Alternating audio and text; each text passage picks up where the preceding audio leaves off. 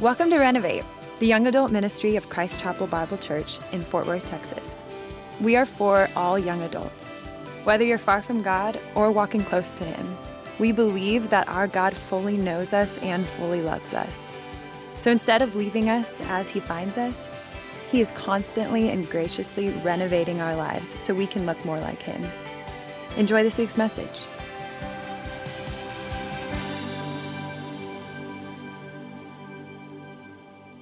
Good evening. How are you doing? Pretty good? Fantastic. Let's go Psalm 46. Psalm 46. We'll be jumping around a little bit tonight, but we'll start off there.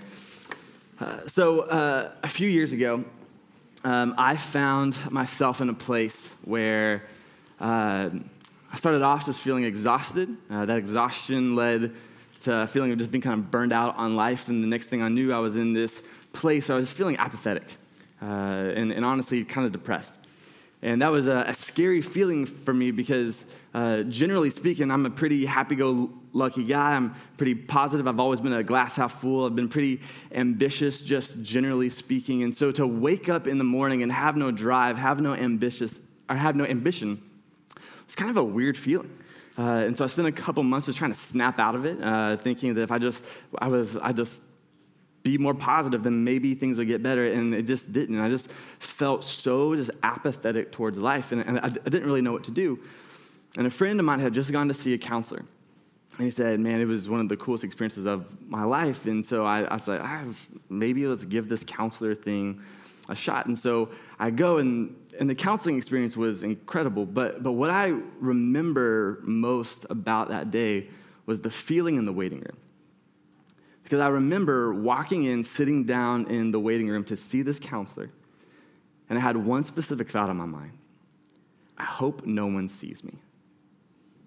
I hope I don't run into anybody that I know. I hope I don't recognize somebody in the waiting room to see the counselor. And I don't know if I could have articulated it like this then, but when I look back on why that was my constant feeling while I was waiting in the room, it's because I was experiencing this kind of weird mix of shame and pride. Shame because I thought, man, is there something wrong with me? Like, is there something just like wrong with me as a person for feeling the way that I'm feeling? And then I would swing into pride because guys like me don't go to counseling. Guys like me, we don't get depressed. Guys like me don't need this. And so I would just kind of swing from this weird mix of shame and pride.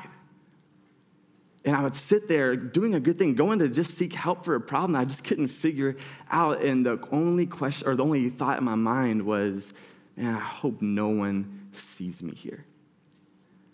I bring that up because tonight we're talking about mental health. And I think one of the reasons why I felt that way in the waiting room is because historically as Christians, and I don't think it's anybody's fault, but historically as Christians, we just haven't done a really good job about talking about mental health. I think that we've kind of swung from kind of one of two different responses. One is we kind of avoid it or ignore it altogether, which kind of breeds shame, right? Because if you do struggle, then you realize, man, I'm struggling with the thing that's apparently so embarrassing, we don't even talk about it. So shameful that we don't even approach it. So taboo that we don't even talk about it in church. And so that just kind of breeds some shame. Or the other approach is we minimize the severity of the problem, which breeds pride. And we kind of label those that struggle as weaker than or less than. And there's a certain pride. And so when you find yourself in that position, it's this kind of weird feeling that can happen between shame and pride. And so tonight, I want us to talk about mental health because I think this is a really important thing to talk about. I think it's a much more far-reaching thing than we even know. And so to be completely honest, cards on the table, we're not going to have enough time to kind of get into just all the different nuances of mental health. And to be honest, I don't think you want me trying to get into the nuances of mental health. That's above my pay grade. What we're doing tonight, though, is we're going to talk simply about, as followers of Christ, when we find ourselves struggling with mental health, what do we do? What is the proper response for followers of Christ when we find ourselves struggling with mental health. That's where we're going tonight. And so before we dive in, I want to define what I mean when I say mental health, because I think definitions are important. I think definitions matter, and I think that there are so many different definitions and ideas of kind of what we're talking about. And so the Mayo Clinic defines mental health as this. It says that a mental illness, also called a mental health disorder, refers to a wide range of mental health conditions, disorders that affect your mood, thinking, and behavior. I think that's a fantastic definition, and to be completely honest, it was kind of enlightening definition for me, because if I'm honest, I think growing up, I kind of had this idea of like, man, a mental health disorder, man, that's that kind of disheveled guy on the street corner that's yelling at the stop sign, right? Like that's a mental health disorder, but in reality, it's just this condition of the mind that affects our mood and our thinking and our behavior, which makes it a lot more bottom shelf. Right? That means sometimes there's just something going on in our mind that affects our mood. It affects our attitude. Right? It affects the way that we think and we view the world. It affects our behavior. It affects how we kind of interact with other people. Right? And I think with that working definition, it kind of makes it a little bit more easy to understand in my mind. And so tonight I want to frame it like this.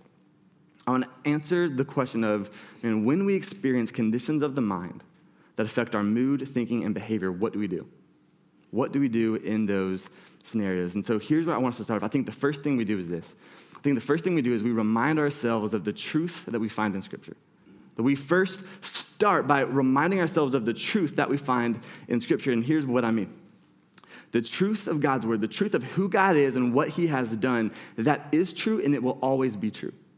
And nothing negates the truth of who our God is, right? And so that is the starting point, since that is the truth. Right? So let's take anxiety as an example, right? What the Word of God says, the truth of God's Word would say is that we should not be consumed or ruled by anxiety because of who our God is. We should not be overwhelmed by anxiety because we serve a God who is near to us, a God who is with us in the midst of the chaos, a God who is in absolute control. And so if we understand that truth, then we shouldn't be controlled or ruled by our anxiety, right? So let's use Psalm 46 as an example. Psalm 46, verses 1 through 3 says this. It says, God is our refuge and strength, a very present help in trouble. Therefore, we will not fear, though the earth gives way, though the mountains be moved into the heart of the sea, though its waters roar and foam, though the mountains tremble at its swelling. Right, what I love about this text is that the psalmist doesn't say, hey, don't fear, just stop being afraid because there's no reason to fear. No, the psalmist acknowledges there are some anxiety-inducing things in the world. Right, there's some terrifying, scary things in the world. It says, but we will not be consumed. We will not be controlled by our fear, although the earth gives way. Although the waters roar and foam, he acknowledges, man, there are some legitimate fear-inducing, legitimate anxiety-inducing things that you will experience on this earth. Yet, in those moments, we are not controlled by fear. You know why? Because our God is a refuge. Our God is our strength. Our God is strong, and he is present. He is our very present help in times of trouble. In the midst of the chaos, in the midst of the things that produce anxiety in us, our God is near to us and he is in control. That's the truth, and that truth will always be the truth, right? Well, let's take shame as an example.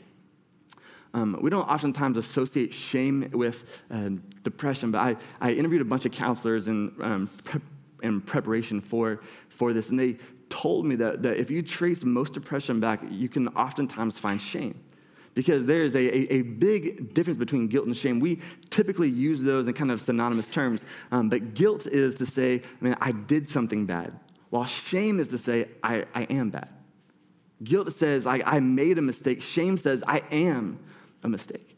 And so oftentimes, if we feel shame over something that we've done, some mistake that we've made, then what can happen is we can naturally kind of spiral into a depression because we think, man, this is just who I am.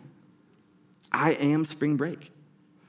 I am freshman year. I am that one night when I had a little bit too much to drink and said that stupid thing. I am that one time that I didn't quite read that thing right and I made that move. Like there's all these things that we can kind of associate and kind of spiral out and say, man, this is who I am because of the mistakes that I've made, and we find ourselves in a depressed state. But according to the truth of Scripture, this is what Paul says in 2 Corinthians. He says, therefore, if anyone is in Christ, he is a new creation. The old has passed away, and behold, the new has come. The beauty of the gospel is that you are not your mistakes. And you are not a mistake. The beauty of the gospel says that, man, whatever you have done, whatever thing you have done that might bring you shame, we can rest in the truth that if we are in Christ, we are a new creation. The old is past, the new has come. Right? Like that is what the truth of our God says. Our God says, hey, these are the truths. And so when we kind of find ourselves in these places where our mood and our thinking and our behavior is being affected, first and foremost, we run to the truth of Scripture because the truth is always the truth. Now, here's the rub. The rub is that oftentimes, and I think as Christians, I think this is where we get really frustrated when it comes to mental health conversations in the church, is that there are some of us in the room who know what the Word of God says. And we believe what the Word of God says. We know it. We've memorized it. We might even have it tattooed on our body. It's not that we don't know what the Word of God says. It's that we know what the Word of God says, but we still feel this way. It's like, man, I know what the Word of God says about anxiety, but that doesn't change the fact that when I go to sleep at night, I can't fall asleep. When the lights go out, I'm just terrified. I know what the Word of God says about shame, but man, I can't shake this. There's these kind of moments in our lives when we still feel consumed by anxiety or fear or depression or shame, despite knowing what the Word of God says. And so there are moments in time when we kind of express that and people say, well, I guess pray more. I guess just read the Bible more. I guess just memorize more Scripture. Maybe you just haven't memorized the right verses. And I think some of you know there are these kind of moments in life where it's like, but it's not that I don't believe. I believe with all my heart, but I just can't shake this feeling.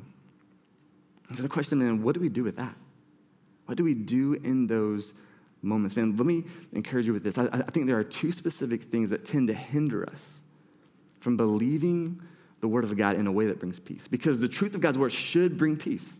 Should absolutely bring peace and rest to our souls, but sometimes there are things that hinder us from believing the truth in a way that brings peace. So let me talk about those. The first is the brain. The first is the brain. And here's what I mean. Sometimes the reason why we struggle with mental health has less to do with our faith and more to do with our brain and what's kind of going on biologically, right? There are two major command centers in the brain. There's what's called the limbic system and the cerebral cortex. And two doctors, I'm going to get their names right, Dr. Dan Siegel and Dr. Tina Payne Bryson created this kind of verbiage, it's up here on the screen, called the downstairs brain and the upstairs brain. And the downstairs brain is where we have like the fight or flight mode, right? It's where like it's the alarm system, right? But then the upstairs brain is where like the logic and the reason reside, right? So an example is if you hear like a sound in the middle of the night, right? The downstairs brain sounds the alarm and says, okay, either we are about to fight somebody or we're about to hide under the covers, right? That's our options, right? And when our brains function properly, we have the ability to walk up the staircase to the upstairs brain where logic and reason reside and say, okay, hey, you know what? It's the win. It's all good. We're good. It's the win. I heard a thing. We're fine. And then you go right back to sleep, right? Right? That's this kind of downstairs brain, upstairs brain relationship. But the reality is that sometimes we experience things in life that function like this. This is a baby gate, if you guys have ever seen a baby gate.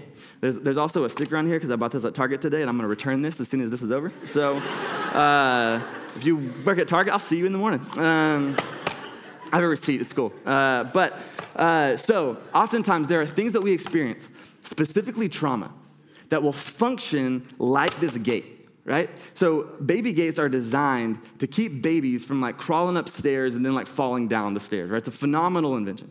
The funny thing about these is that these are really good at keeping babies from going upstairs, but also good at keeping like 30-year-olds from going upstairs, because every time I've gone to like a friend's house and they have this, like I still don't know how to like open it up, and they're like, no, you just pull it up. I'm like, yeah, I know, I can't. So anyway, these are really, really good at what they do, right? And the point is there are moments in time when we experience things, specifically traumatic events, and what happens is that this falls at the base of the staircase. So all of a sudden, our downstairs brain is kind of going crazy. It's going off, and there's this kind of fight or flight. There's anxiety, there's fear. There's all these things that are natural emotions, but we can't get upstairs. We can't get to the part of our brain that's having logic and reason and kind of calming us down that helps us understand the truth of God's word in a way that brings peace. We just can't. There's just something that's blocking the staircase. Right? In fact, that's my wife's story. I asked her if I could share this, and she said absolutely. But my wife's senior year of college, that'll stay. My wife's senior year of college, at 4 o'clock in the morning, she hears a sound at the front door. Her bedroom is at the very front of her house, so she looks out the window and she sees a man in a black cap and a black hoodie walk into her house at 4 o'clock in the morning. She immediately locks her door. She runs into her bathroom and she calls 911. It takes the police 19 minutes to get to her house. So it's 19 minutes of the downstairs brain sounding the alarm. 19 minutes of the downstairs brain in fight or flight mode, right?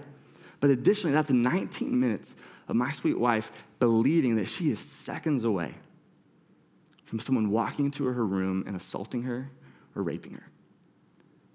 And so for 19 minutes, she is cowered in her bathroom waiting for the police to show up. She runs outside as soon as they show up.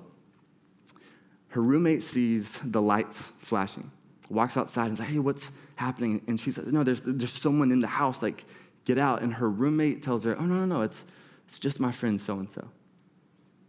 It's just some dude that just happened to come say hi at 4 o'clock in the morning." So the sound that she heard was her roommate unlocking the door, and the guy that she saw wearing a black hat and a black hoodie, which is the worst thing to wear at 4 o'clock in the morning, comes walking into the house. And so immediately when that happened, everyone just kind of wrote it off. They're like, "Oh, wow, that's crazy, man. Praise God that you're okay. I guess everything's cool," right? And then they just kind of moved on, right? And so she kind of felt like, yeah, we're cool, we're safe. Like nothing actually happened. Like we'll just laugh it off, right? But what she didn't realize is that her downstairs brain for 19 minutes experienced a legitimate trauma. Even though no one actually broke into her house, according to her limbic system, that was trauma. That actually happened. So for the next 3 or 4 years, she was just consumed with fear and anxiety in the middle of the night. Like anytime she would hear a sound in the middle of the night, it would just consume her. And so probably 6-7 months into our marriage, we're laying in bed. We lived in this house that there was no insulation, so you could hear anything and everything. And so something made some sound, and we were sitting in bed, and she was just afraid. And me being a pastor, I try to be pastoral, and so I'd start talking about the sovereignty of God and all these things, right? I start talking about God is in absolute control. I start talking about these verses. I start trying to do all these things. And when that doesn't work, I try to make logical arguments for, hey, like you realize like no one actually broke into your house, right? And so insensitive. And I remember just sitting in bed, and my sweet wife, just through tears, says, I know all that. It's like I memorized every freaking verse on anxiety. I've prayed so much for God to take this away, and I don't know why. I'm just so afraid. And so we said, let's go talk to someone about it. So she goes to see a counselor. And the counselor explains everything that I just said. Says that what happened is that although no one actually broke into your brain, or broke into your house, although no one broke into your house, your brain doesn't know that. They said what happened is that in that moment, there was this gate at the bottom of the staircase. And so what's happening is it has nothing to do with your faith. It has nothing to do with you not believing the word of God. It has nothing to do with your prayers. It has everything to do with the fact that you've experienced a trauma that we just simply need to address. Like, you're not crazy. There's just something happening in your brain that we can fix. And so by the grace of God, there's this therapy called EMDR that's for post-traumatic stress, and it's done wonders. It's been amazing. And I can't begin to explain to you just the relief that my sweet wife felt when she realized that it had nothing to do with her faith and everything to do with her brain. And I tell you that because maybe you're in a similar place and you hear that story and you think, oh my gosh, like that's me. Maybe you have been walking around, you've been so just frustrated, or maybe you've just felt shame. You feel like a horrible Christian. It's like, do I just not believe the word of God? Do I just not believe that God is in control? There's something wrong with my faith. Man, can I encourage you by saying maybe it has nothing to do with your faith and everything to do with your brain? And there's a reason for it. And if that's you, can I encourage you, man, go talk to somebody. Man, we have phenomenal counselors about the grace of a God that can walk alongside you in professional ways and help you kind of process and navigate these things. And there's no reason to avoid that. So we have a list up here. We'll also post this on Instagram. But we have 3 specific firms that we refer to all the time: Restoration, the Counseling Collective, and Metroplex. And they are all 3 phenomenal biblical counseling firms. And so, if you want information on that, you can come talk to any of us and go talk to somebody. We highly encourage counseling. And if you're in the room and you think, I think I'm okay, like, can I say, I think by and large the stigma about going to counseling is beginning to wane. But if there's something in you that just feels this sense of pride of like, no, like, I don't need counseling, can I just say, like, no one's invincible, right? Strong people are not the people that don't need counseling. Strong people are the people that are humble enough to admit when they need help and get up and they go seek help. Right? There's no shame in that. And if you feel like you are in a place where maybe something is off, and just go talk to someone, because I think God has allowed us to have access to people that can walk through these traumatic things with us. So the first thing that might actually hinder us from believing the Word of God in a way that brings rest is there's something going on in the brain. But the second is this. The second is our past. Our past. And here's what I mean. Our experiences matter. Our experiences matter. Because our experiences shape the way that we view God. And specifically, our experiences shape the way that we view His Word, right? So, for instance, if I stand up here and I say, hey, we have no reason to fear because our God is in absolute control, your experiences might say, that's a lie. Your experiences might say, hey, you don't know my story. If God was actually in control, then God wouldn't have allowed me to be abused the way that I was. If God was actually in control, my story would not be a story of chronic sickness. If God was absolutely in control, then my life would look drastically different. My life would not be chaos. My life would not be about financial instability since I was 2 years old. My life would not look the way that it is. Like maybe your story is that the only consistent thing you've ever experienced is inconsistency. And you can hear someone say, hey, God is in control, and your experiences might say, that's a lie. It's a lie. Or maybe you hear someone talk about grace. And grace is just a hard concept to understand. Maybe you hear someone talk about how grace is this beautiful concept where we bring nothing to the table, where our performance doesn't earn us the love of God. The beauty of the gospel is that God loves us despite how our performance looks. God loves us anyway. God bestows His grace upon us. And maybe you hear grace, and that's a hard concept to understand, because since you were a kid, you learned that your dad only delighted in you when you did something impressive. Maybe from a kid, you realized that the love of your parents was tied to your ability to hit a home run or get straight A's or do something that made the family proud. And so now you have this kind of performance anxiety where you're so just worked up trying to earn the favor of people and trying to earn the favor of God, and you don't even understand grace because your experience says, no, I'm only loved when I perform well. And our experiences shape the way that we view the world and the way that we view God and the way that we view His Word. Now, here's the thing. Again, the truth of God's Word is the truth, and it's an unchanging truth. I can't get the answer to that on Apple Watch. We just stumped Siri, guys. Congratulations. So many distractions tonight. Okay. The point is that the Word of God will always be true, but our experiences can write these kind of false narratives. They can write these stories about how life actually goes that says that the Word of God is not true, but the reality is our experiences, although valid, our experiences don't negate the truth of God's Word. And so in those moments, what we need to do is we need to be able to allow the gospel to rewrite false narratives. Do we need to allow the gospel to rewrite the false narratives that maybe our experiences have written about our life, right? There's a concept in storytelling called an inciting incident. And what an inciting incident says is that characters or storylines don't change on their own, right? Like, no one just wakes up one day and says, I'm going to drop 100 pounds, right? Like, something has to happen that moves them to a place to say, oh, either they got a diagnosis or something, and something happens that moves them to action, right? Like no one just changes. There has to be an inciting incident, some kind of moment in the story that moves them to do something else, to rewrite the whole story, right? And that concept applies to us. Right? Like we don't change on our own. Something has to happen in our life that changes the narrative, that changes the story and moves it in a different direction. So my hope and my prayer tonight is that the gospel of Jesus Christ is that inciting incident. That you allow the gospel to become the thing in your story that maybe the first half of your story looked a certain way, and then you experience the gospel in a way where your story looked drastically different. Right?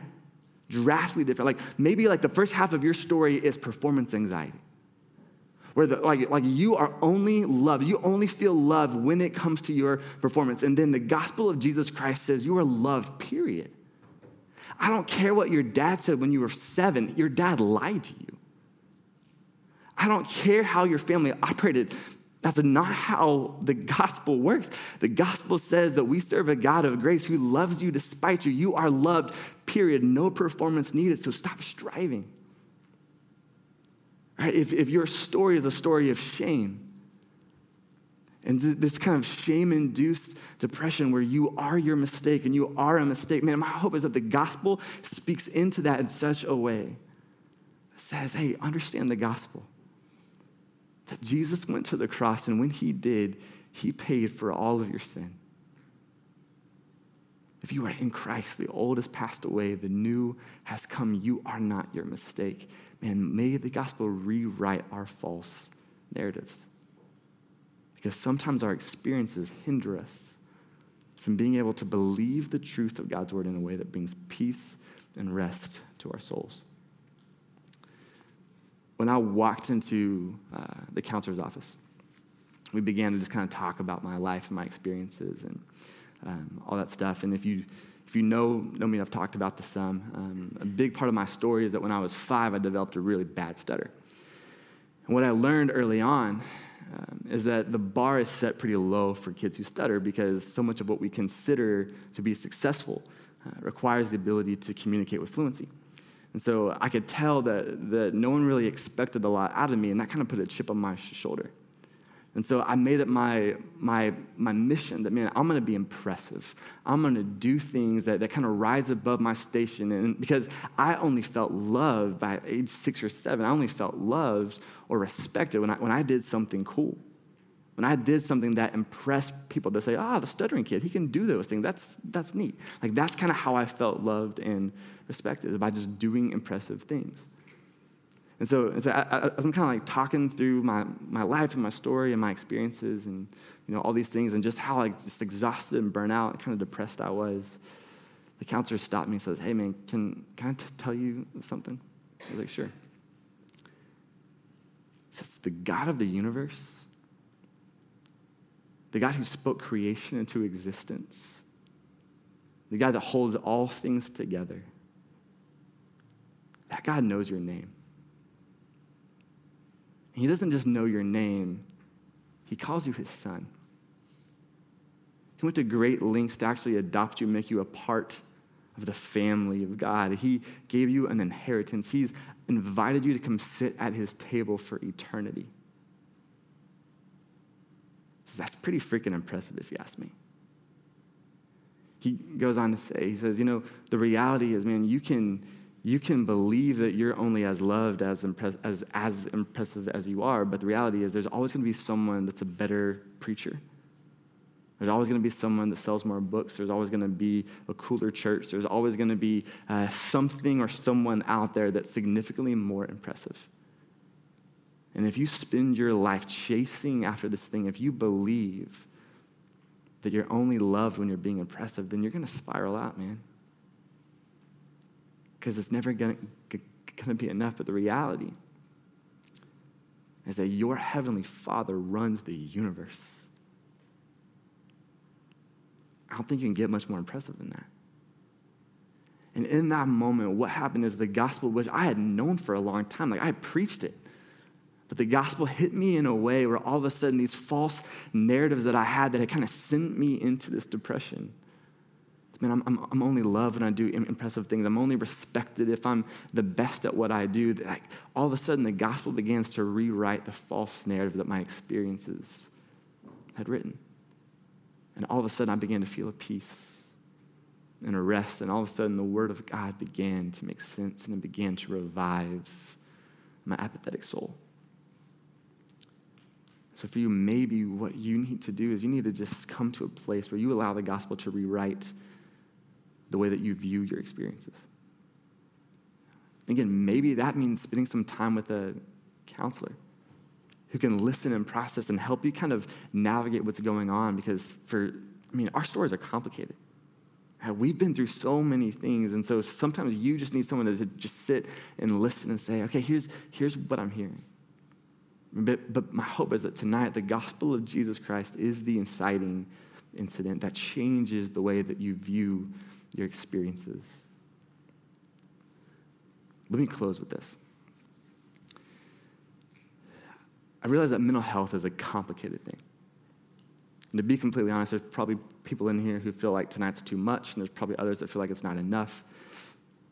And the reality is that there's so much stuff that we could talk about. But man, my hope in all of this is that you understand that healing is available. That we serve a God who says that healing is available. I think there is healing available here through counselors and through community and through people that are willing to walk with us and better understand what's happening in our mind that affects our behavior and our mood and our thinking. And I know that sometimes it's just a simple counseling session and things are changed. But for others of us, man, it's chronic. You might spend your whole life just kind of going back and forth and just feeling this weight, just feeling this exhaustion. Man, can I encourage you with this? That we serve a God who provides healing here and now, but he provides healing ultimately. Because one of the other beautiful aspects of what Christ has done for us on the cross is that he hasn't just died for us. He hasn't just saved us. He hasn't just adopted us. But he's promised that there is a day when he's going to return. And when he does, he is going to redeem and restore all things. He's going to make all things new. And all the things that plague this broken, fallen world, like mental health, are going to disappear. So, man, I want to read one of my favorite passages just to close that just paints this picture of what is ahead, to understand that, man, there truly is healing. And if it's not now, ultimately, we get to experience healing because of what Christ has done. This is Revelation 21, 1 through 5. It says this. It says, "Then I saw a new heaven and a new earth.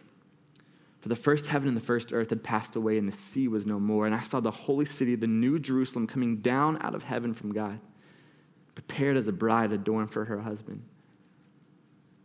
And I heard a loud voice from the throne saying, 'Behold, the dwelling place of God is with man. He will dwell with them, and they will be his people. And God himself will be with them as their God.'" I love this part. "And he will wipe away every tear from their eyes. And death shall be no more. Neither shall there be mourning, nor crying, nor pain anymore, for the former things have passed away. And he who was seated on the throne said, 'Behold, I am making all things new.' Also," he said, "write this down, for these words are trustworthy and true." My friends, let me finish by just encouraging, there is coming a day when all the pain that we feel, all the mental health struggles that we feel, they're going to disappear, and we get to be with God. This is trustworthy. It's true, because our God is coming to make all things new. May we, in the struggle, long for the day when he comes to redeem and restore what has been broken by sin. Let me pray. Father, you are a God of hope. You are a God of restoration. You are a God of redemption. God, you are a God who does not leave us on our own. As the psalmist says, you are near to the brokenhearted. You bind up the wounds of those who have been afflicted. So, Father, my hope tonight is that in the midst of some really legitimate struggles, that you are near to my brothers and sisters tonight, that your gospel is refreshing in a new way, that even when we experience the dark night of the soul, when it seems there is no hope, and it seems like it's going to feel like this forever, that we can rest in you knowing that your word is true, even when we don't feel it, even when we don't see it, God. God, will you be a safe refuge for us? God, will you bring healing and redemption to our minds and our hearts and our souls? We love you and we trust you. It's your something we pray. Amen.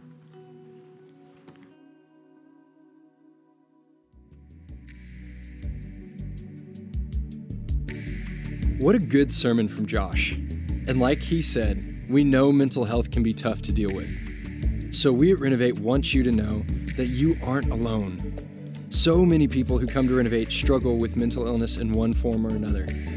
But the beauty of a Christ-centered community is that you get people who want to walk with you even through the darkest of times. So reach out to us at renovateftw.org or on social media at renovateftw. And take special note of our social media because we will be providing a list of counseling resources on those platforms for you to look at and take advantage of. But we say reach out and get in touch because we want to do anything we can to help you find that community too.